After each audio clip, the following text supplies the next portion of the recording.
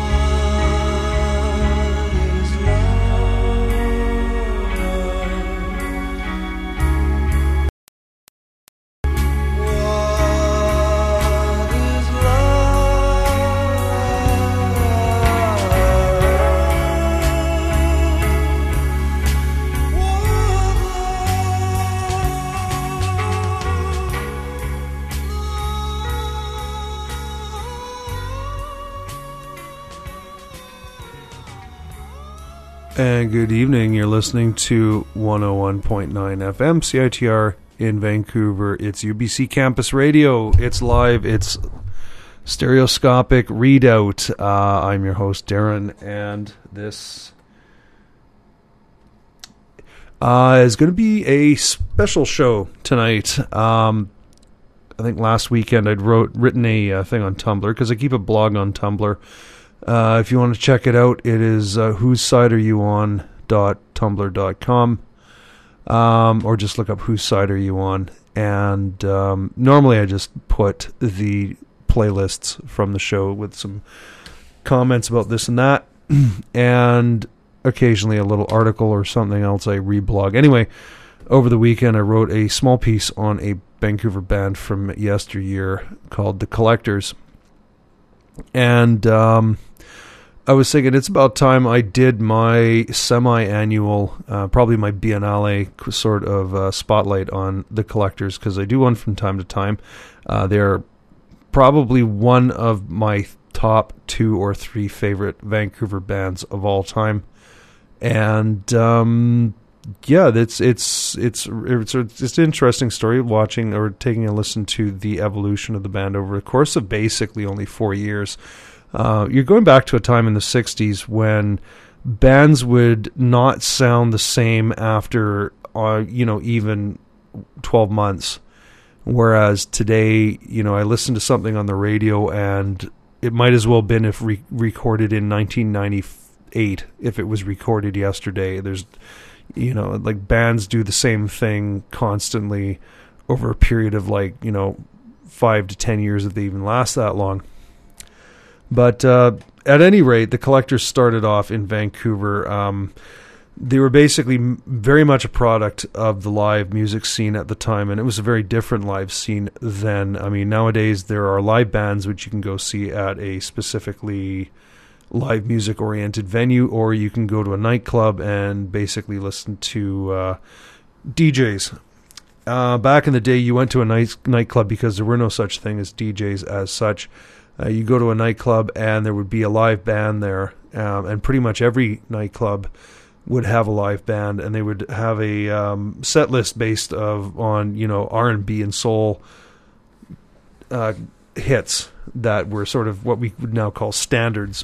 And the whole area down, say, at Main and Hastings back then was chock full of these dance halls, which catered to the young crowd. Our Vancouver really was an R&B and soul town at the time. It catered basically also to the sort of transient population of sailors and loggers who'd be coming in and out of town looking for a place to quickly spend some of their liquid assets and have a good time, and all kinds of other people who were down there to sort of help them spend that money.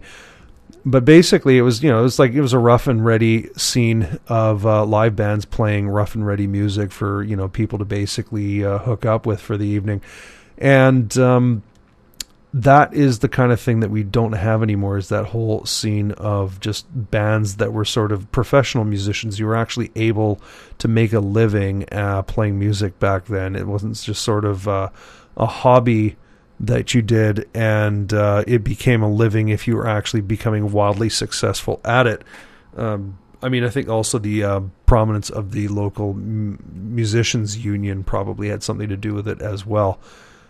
But at any rate, the Collectors were one of these bands at the time. They started off calling themselves the Classics, and as we're going to get to in a moment, you're going to see that their set was very much R&B flavored, verging on garage rock, as it were, but very sort of set in R&B sensibilities. We're going to start things off with this is pretty much the first single released by the Classics at the time. Now, at the time, how many times can I say at the time? In one sentence, they had a vocalist by the name of Howie Vickers. He doesn't appear on every track because they were still largely... I wouldn't say largely, but instrumentals did feature very prominently in the Classics set list. Howie Vickers was on vocals. Brian Russell played guitar. Claire Lawrence played saxophone. Glenn Miller played bass, and Gary Taylor played drums. And this is it. This is their first single. When was that released?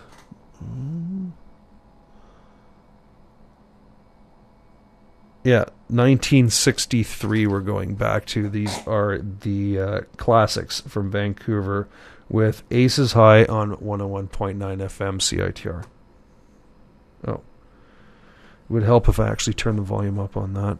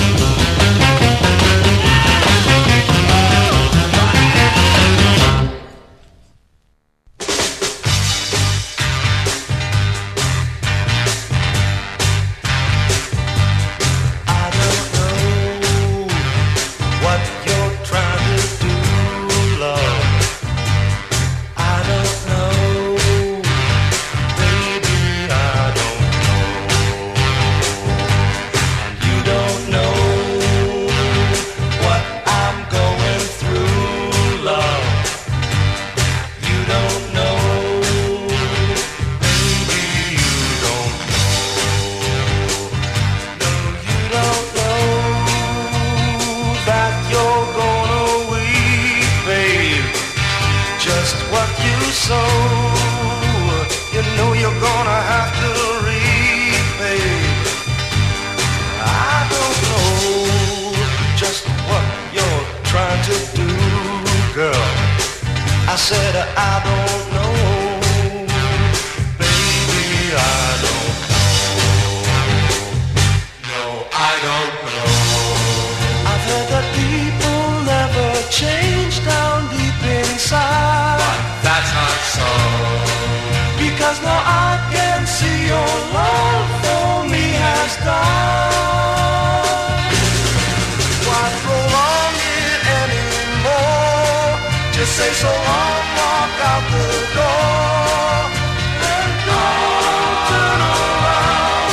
Keep your eyes on the road. 'Cause I think I'm gonna cry, but I don't know. I'd like to think that I'll forget you by and by, but that's not so. Because now if you go, I know I'll cry and cry. Why prolong it anymore? Just say so long, walk out the door, and don't turn around. Keep your eyes on the road. 'Cause I think I'm gonna cry. I'm gonna cry. I'm gonna cry. I'm gonna cry.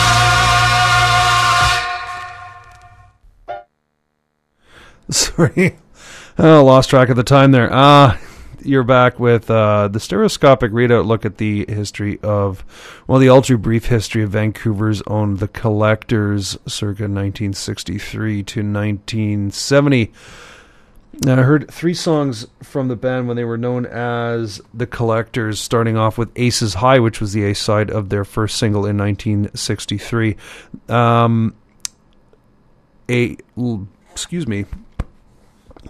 A novelty song that they did in conjunction with a local broadcaster by the name of Fred Latrimo, who I think anybody over the age of 35 might remember his name. He was a DJ. He was on C-Fun back when, well, he's pretty much was with C-Fun throughout his whole career, but back when it was a hip station and not an adult contemporary station, but C-Fun, he did a novelty song called The Latrimotion, and the Classics backed him on that. So you heard The Latrimotion, and that last song you heard there was from 1966, and it was entitled I Don't Know. They, at that point, had to change their name to the Canadian Classics. So the sort of timeline went Aces High in 63. They released another single in 64 called, I think it was Till I Met You. Yeah, Till I Met You. That actually got them a little bit more attention down the West Coast as far as California, where that single was picked up by a U.S. independent, sort of a small cottage label. They kept going until 66, when they realized that there was another band in the States called The Classics, so they had to rename themselves or rechristen themselves The Canadian Classics. But I think in that sort of set there, you can see their transition from sort of a straight ahead R&B house band kind of sound to, by the time of I Don't Know, fitting in some more folk rock influences. Certainly the middle eight and the middle eight, when Howie Vickers goes into some more higher pitched, softer singing, sort of indicated the direction that they were already headed in by that point. They didn't actually record anything else in 66, and in fact, at that point, they were working on getting a U.S. record deal through Warner Brothers, but there is stuff which exists from that period, which were sort of demoed, and we're going to listen to that next. This is a track which sort of, it's like 2 tracks which actually kind of bookend where they came from and where they were going in 1966. Starting with where they came from, this is a song called Don't Feel Bad. Don't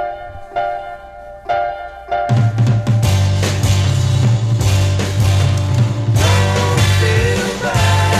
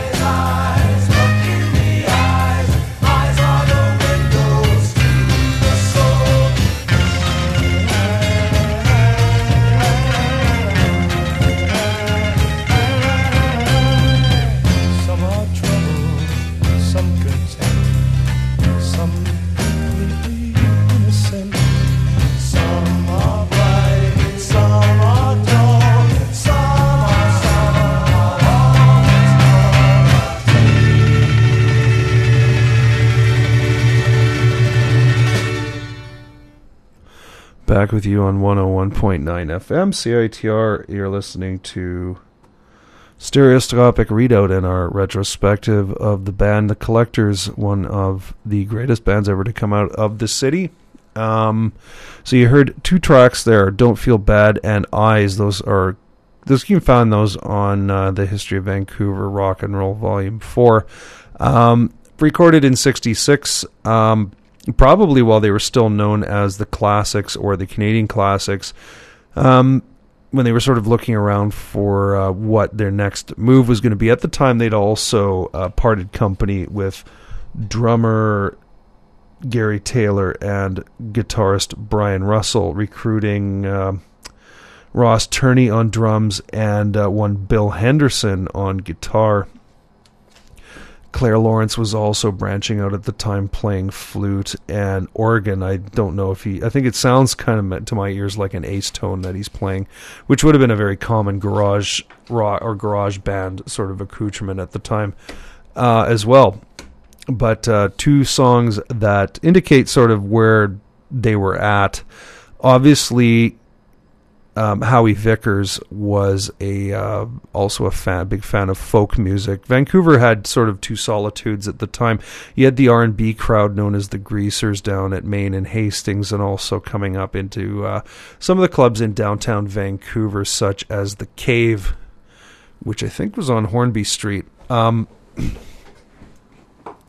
But Robson Street at the time was the epicenter of Vancouver's folk coffee house circuit, and certainly there were a number of important folk bands that came from Vancouver, such as the Tom Northcott Trio was the most well known of them. So the seeds of what became the Poppy Family, featuring Susan and Terry Jacks, also would have got their start there. Howie did moonlight from the band in 1966, recording a single with Susan Jacks and Tom Northcott under the name The Eternal Triangle, and certainly they were starting to fit folk sensibilities into their music, as you can hear from that song Eyes. It's not really an R&B song, although certain R&B sort of soulful or sort of soul belting did work its way into it, and that would be sort of a hallmark of the Collectors. Most successful period would be this merge of psychedelia and folk and soul, as it were. And we're going to be getting to that because they were on the verge of pretty much having a hit single in Canada, but they were down in Los Angeles. They finally got picked up by Warner Records. Where am I at? Here is...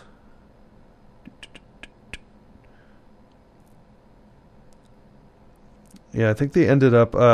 it's kind of like this maze of... it was a subsidiary of Warner called Valiant that they ended up getting signed to. And around the time they'd recorded the first single, Looking at a Baby, backed with Old Man. But, of course, the guys at Valiant knew that releasing this under the name The Canadian Classics would have been the kiss of death, seeing as we were looking at 1967 here. They asked the band to come up with a new name. The band knew that they had to come up with another name, something that was like more up to date and hip. But they would just keep putting it off, and finally their A&R rep phoned them up at the hotel that they were staying at and said, "Look, we're releasing this thing. We're going to send the thing off to the printing plant. You're either going to be the Collectors or you're going to be the Connection. You have 20 minutes to decide." So that is, in fact, how they ended up with the name The Collectors. But it was under that name that they released a single, Looking at a Baby, which actually hit the Canadian top 10 in the spring of 1967. And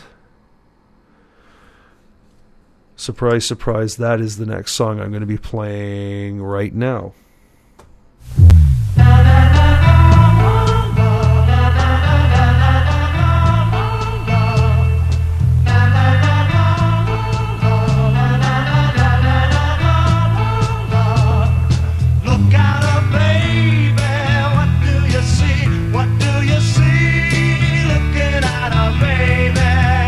I can see the way that I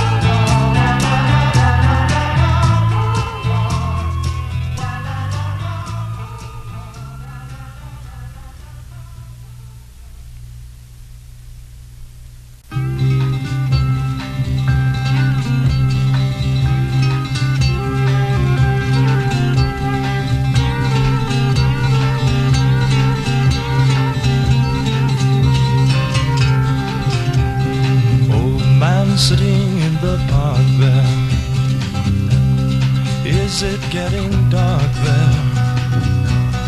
Can you see old man sitting in the doorway? Am I going your way? Can you see? Old man, can you see? I wonder, can you see if I will be an old man sitting in a garden? Arteries have hardened. Can you see?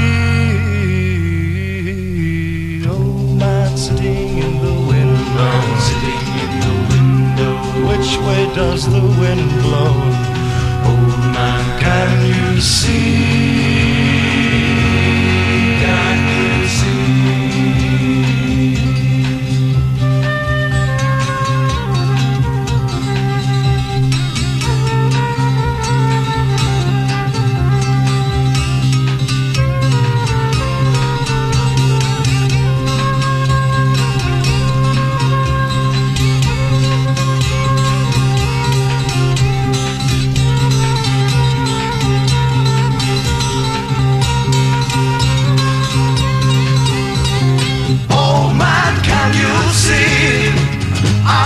Can you see if I will be an old man sitting in a garden? Arteries have hardened. Can you see? Old man sitting in the window. Which way does the wind blow? Old man, can you see?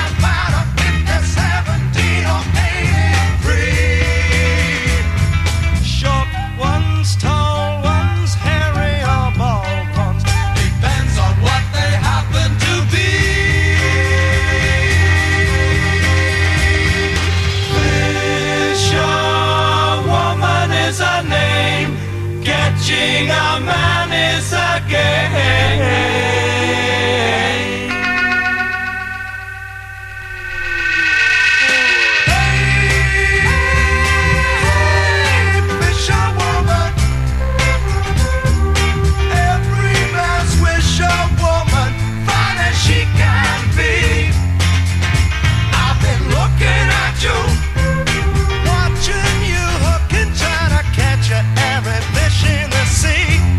Oh, I've been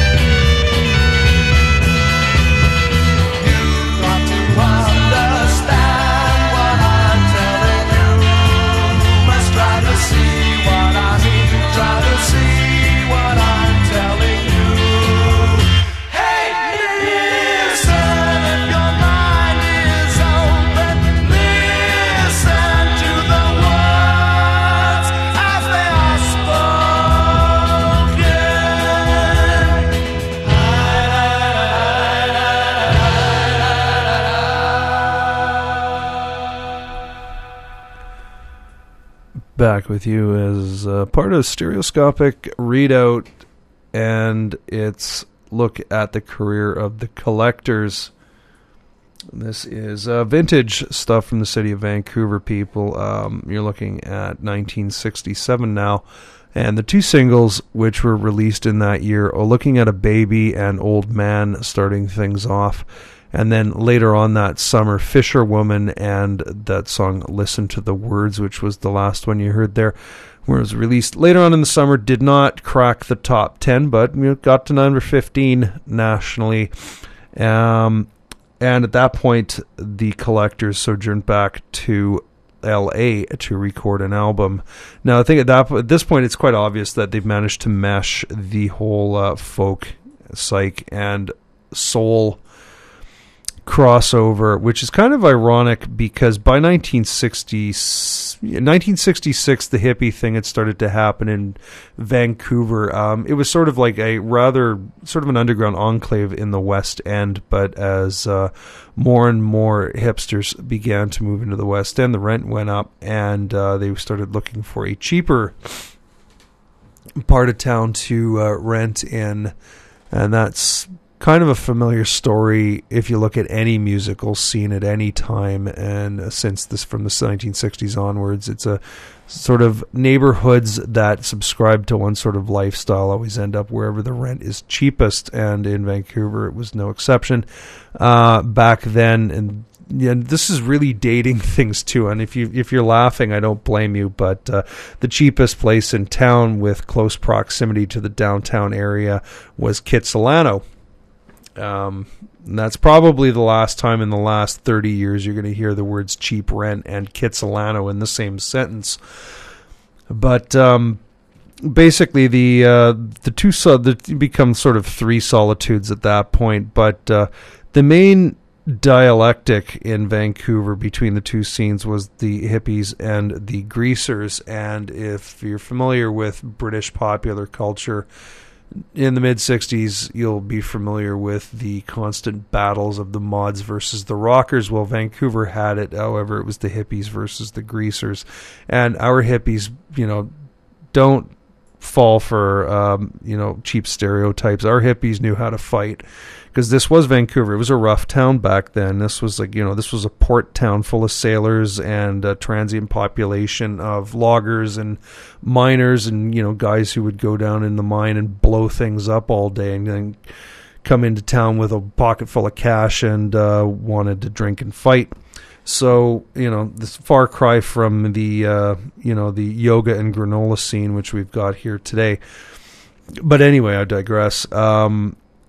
The Collectors had sort of proved their worth in Canada and were scheduled to record an album, which appeared in 1968. Now, you already heard one song from it off the very top. I played What Is Love. That's sort of like a statement of theme for the album. It was self-titled.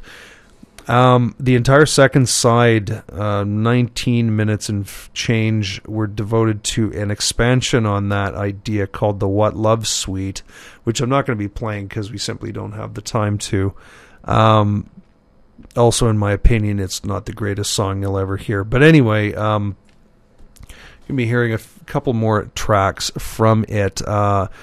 Also, they were granted the honor of filming a music video. If you go on YouTube and look up Lydia Purple, which is one of the songs I'm going to be playing, you'll be able to see that video. And it's kind of funny because at some point they're on the top of a building. I've managed to actually ascertain that it's the Pacific Palisades Hotel, which is only about a year old at that point. Also, you can, I think, see the planetarium over on Vanier Point. And definitely you can see that weird-looking three-pointed star-shaped avocado-colored apartment at the south end of the Burrard Bridge. But if you go to YouTube and look that up, you'll see something interesting. You'll also be able to find, if you look up One Act Play, which is another song I'm going to be getting to in a moment, the band in July of 1968 did a taping for a show called Playboy After Dark, which was in fact hosted by Hugh Hefner. They always had from what I can gather, they always seem to have bands on. So the Collectors actually did make an appearance, along with, over the course of this show's history, the Grateful Dead and Deep Purple and a number of other bands. I think Santana did a set on that show too. So they're pretty good company, but we're going to listen to 3 tracks from their 1968 debut album. This one, starting off, is She, Will of the Wind. Oh, yeah. Turn the volume up on that. Excuse me a moment. Ever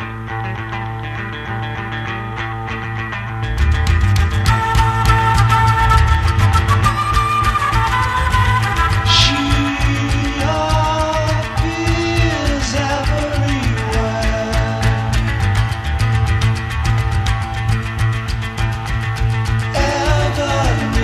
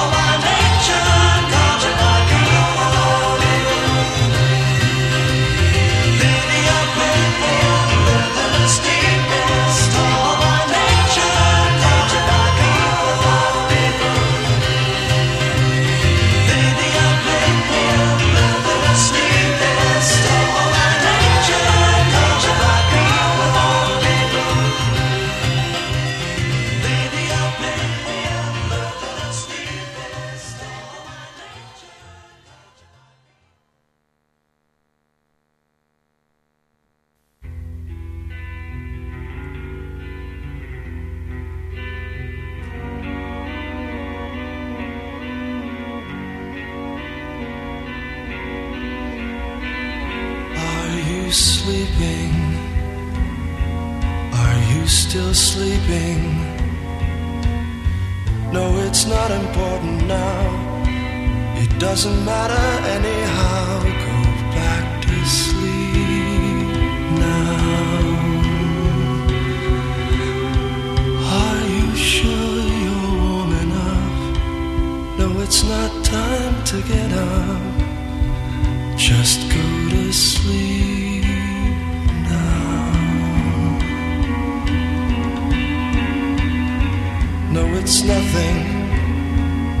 I said nothing. The same thing happens every night. We go to sleep, we never fight. But what is happening? What is there happening? Oh no, what have I done to you? Why do I do the things I do? Why do I do it?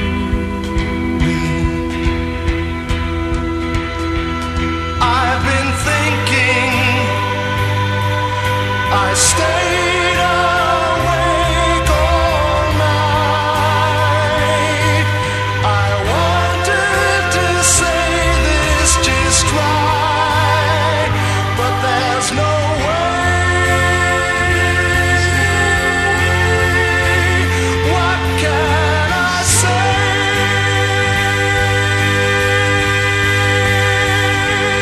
There's no way, because we're in a one-act play.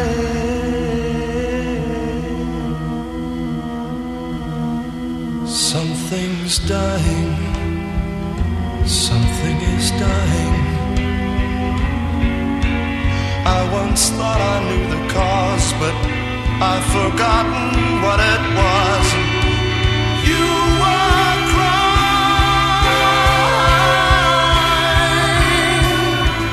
You were crying in your sleep.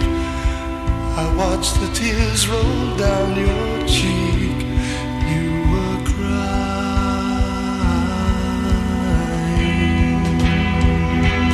I've been thinking, I stayed awake all night. I wanted to say this just right, but there's no way. What can I say? There's no way. We're in a one-act play. There's nothing to say. Carrying on with our look at the career of Vancouver band The Collectors from 1968. 3 songs from their self-titled debut album. You heard... what did you hear, actually? You heard She, Will o' the Wind, you heard Lydia Purple, and you heard One Act Play. If you tuned in last week, you would have heard me, as part of the Halloween special, play another song from the same album, Howard Chrisman's Older. Anyway, the album was sort of a local hit. It went, I don't think it sold very well in the States, although it did get a lot of airplay on one or two of the progressive San Francisco FM stations at the time. The album did not do very well at all on the East Coast, however. The Village Voice ran a rather sniffy review of the album, saying that the best thing that the Collectors could do for music would be to break up. But they certainly did have a home on the West Coast, and they played a few shows at the Fillmore Auditorium, at least one of them opening for Buffalo Springfield. Anyway, they carried on into 1969. They were definitely signed to Warner's imprint Valiant, and followed up. I think they had they had one single out in 1969, which we're going to listen to, and they then proceeded to release an album of a collaboration they did with a Canadian playwright by the name of George Riga. He had a play called Grass and Wild Strawberries, and part of his concept for it was to have the band on stage, I think behind a screen, but playing along with the acting and plot line going along actually in front of the audience, and then they would actually play full-on songs which would sort of complement the plot line and the script between scenes and acts in the play. So we're going to be getting to a few songs from that soundtrack, as it were, the score from the play Grass and Wild Strawberries. But before we get to that, this are both sides of the single that they released in 1969. This is, was it Fat Bird or? Yeah, the A side was called Fat Bird. It was backed with Make It Easy, and that's what you're going to hear right now.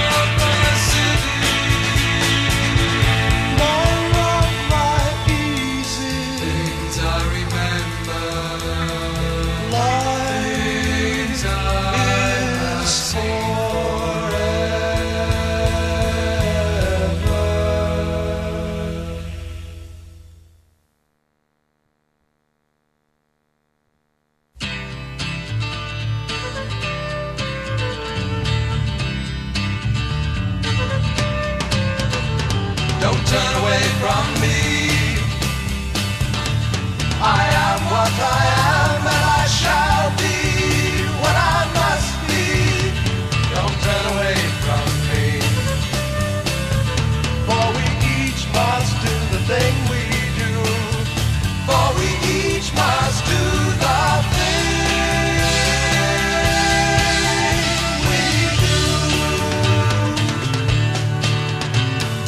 Living on the outskirts of the holy city, eating prayers and sunsets beside the unknown river, bleeding tears in water like some sacred fountain, climbing shafts of sunlight to touch the rim of heaven, shouting to my mother through a muddy window, opening the blossoms of forgotten virtues, splitting stones in starlight with the baby's laughter. Don't turn away from me. Don't turn away from me. Sacraments of water to the light here out there, kissing grass that whispers secrets of the thunder. Now don't turn away from me. Fondling a mountain like morning of creation, and wrestling the ego of self-crucifixion, and shivering in the glower of unhappy cities, and lying prone and waiting for the piercing hook ring. Don't turn away, no, don't you turn away from me. And lying face to face, wrestling the children with their souls impaled by a silver ribbon of our love. Don't turn away from me. I am what I am, and I shall be what I must be. Don't turn away from me. For we each must do the thing we do. For we each must do the thing we do. Don't turn away from me. For we each must do the thing we do. Back with you into the final minutes of this week's Stereoscopic Readout, and this week it is the story of the Collectors, one of the greatest bands ever to emerge from Vancouver, in my opinion. You're listening to 101.9 FM CITR, and coming up at 9 p.m. is live from Thunderbird Radio Hell. Ben is back. Ben is cured from his mystery ailment, and it appears that there's a band in today because our old friend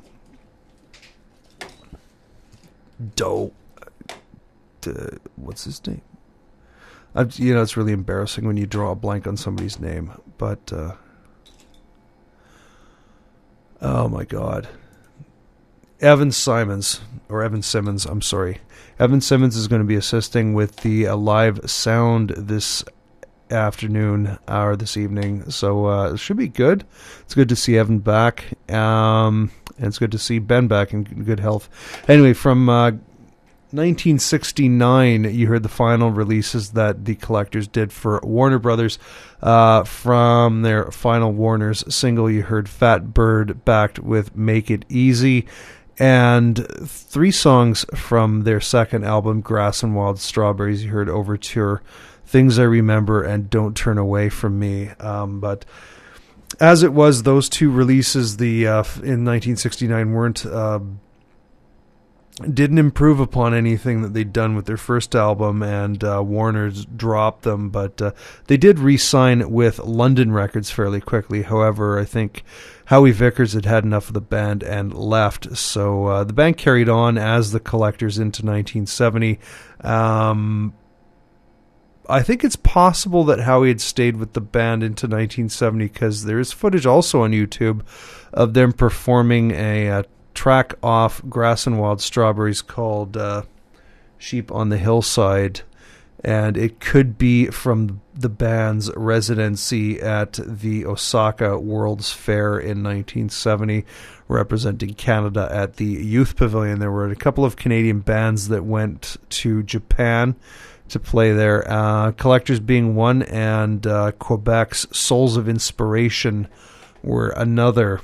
But if you look on YouTube, you can see the Collectors doing a TV broadcast of Sheep on the Hillside with Howie singing.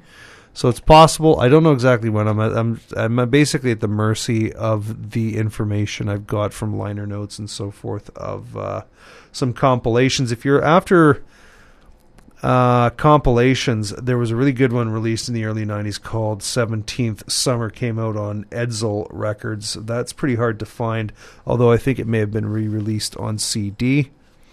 There's stuff by the band which appeared on the VRCA imprints, History of Vancouver Rock and Roll Volumes 3 and 4. And there's some of the stuff pops up on the Wild Canada series of garage rock compilations. So there's some leads for you if you want to track down some stuff by the band that you'd heard tonight. Anyway, the band did continue without Howie on vocals with Bill Henderson singing. They released 2 singles in that format. I Must Have Been Blind, backed with Beginning Part 1. And then later on in 1970, Sometimes We're Up, backed with Beginning Part 2. But by that point, they were, in fact, already performing as the, or sort of de facto, they turned into the band that they would become, i.e. Chilliwack. So the last, we're going to listen to the last Collectors single recorded, and that is I Must Have Been Blind.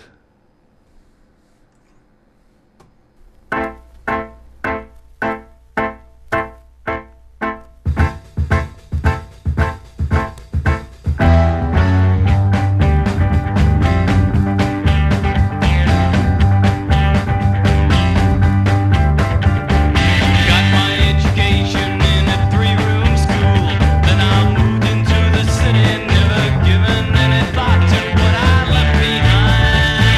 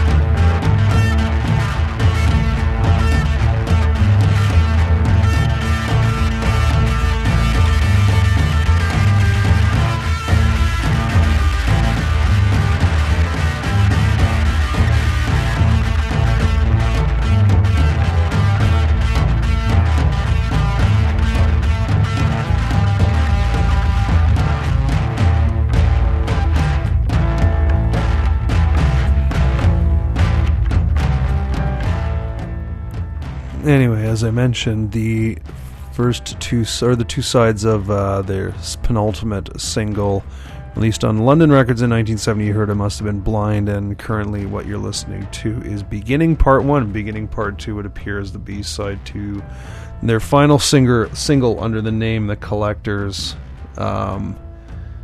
Sometimes We're Up.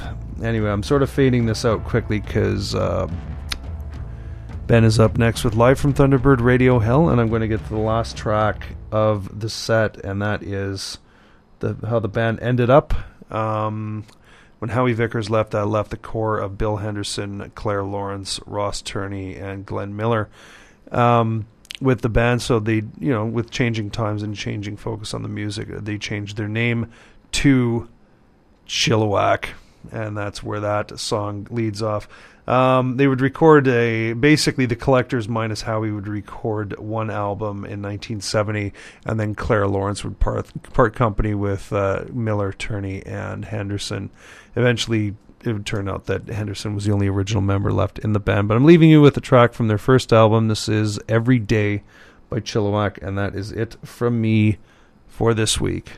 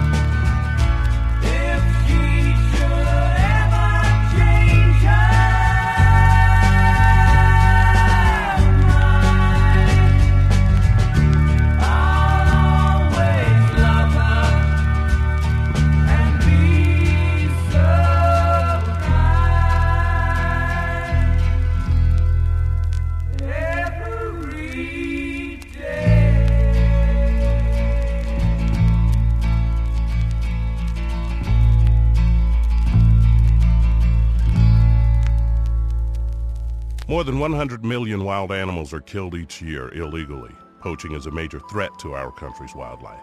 I'm Tom Barry. I'm an actor with a desire to preserve living space for wildlife. The Humane Society Wildlife Land Trust does just that. Works with private landowners to protect wildlife, to preserve natural habitats. To learn more or to work with the Humane Society Wildlife Land Trust, call 800-729-SAVE. That's 800-729-SAVE, or visit wildlifelandtrust.org. Thank you. After decades of decline, drowning fatalities have been rising dramatically in Canada since 2004. Most drowning victims had no intention of going in the water, and harmless situations can become dangerous quickly.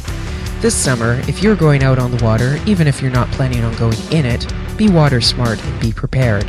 Here are some things you can do to reduce your risk of drowning.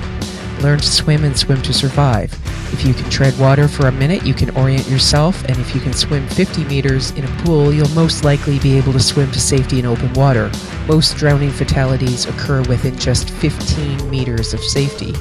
Wear a life jacket or personal flotation device. 80% of all boating deaths were people who were not wearing one. Take a marine safety course, and if you're going kayaking or canoeing, know how to get out of your craft if it flips over. Practice basic safety moves such as wet exits and self-rescues. Save the alcohol for dry land after you're done playing on the water, and never go out alone. For more information and more safety tips, go to lifesaving.bc.ca. With the vast amount of changes happening in the world, it's almost impossible to get a clear picture of what's really going on. We are trapped within the logic of capitalism, leaving us unable to imagine what comes next. The Extra Environmentalist brings the perspectives of people who can see the whole picture and are ready for whatever comes our way. Tune in to the Extra Environmentalist every Wednesday from 2 to 3 p.m. on CITR 101.9 FM. This is the viewpoint that makes all places the same to you.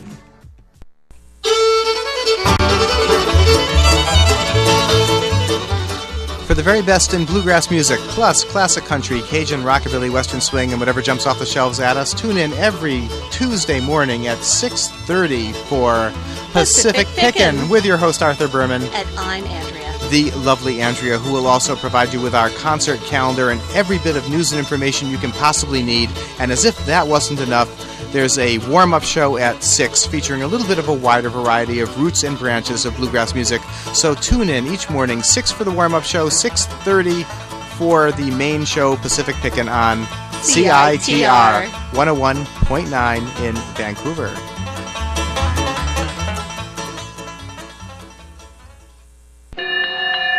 Ladies and gentlemen, it is Monday. From 1 to 3 p.m. Who is this guy? Does he have a name? Does anybody know where he's from? From parts unknown. My name's Chris Horrific. I always wanted his character to be bigger than life. Ladies and gentlemen, it is, without question, the greatest sports and entertainment event of all time. Be a part of it, Monday. From 1 to 3 p.m. The Parts Unknown Show on 101.9 CITR. Sometimes cosmoses collide.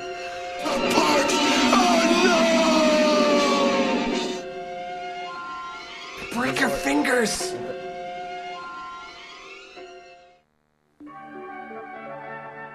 Do you need someone to talk to? If you are seeking a listener who is non-judgmental, confidential, and familiar with resources, then a Speakeasy volunteer might be able to help you. AMS Speakeasy is a peer support service located in the North Concourse of the Sub. If you would like to speak to someone, come to the desk and tell a volunteer, or ring the doorbell located behind the desk. I'm gonna be around my vegetables. I'm gonna chow down my vegetables. I love you most of all, my favorite vegetable. Sprouts. It's your 75-cent coffee fix in the Sub. It's your source for reasonably priced, creatively named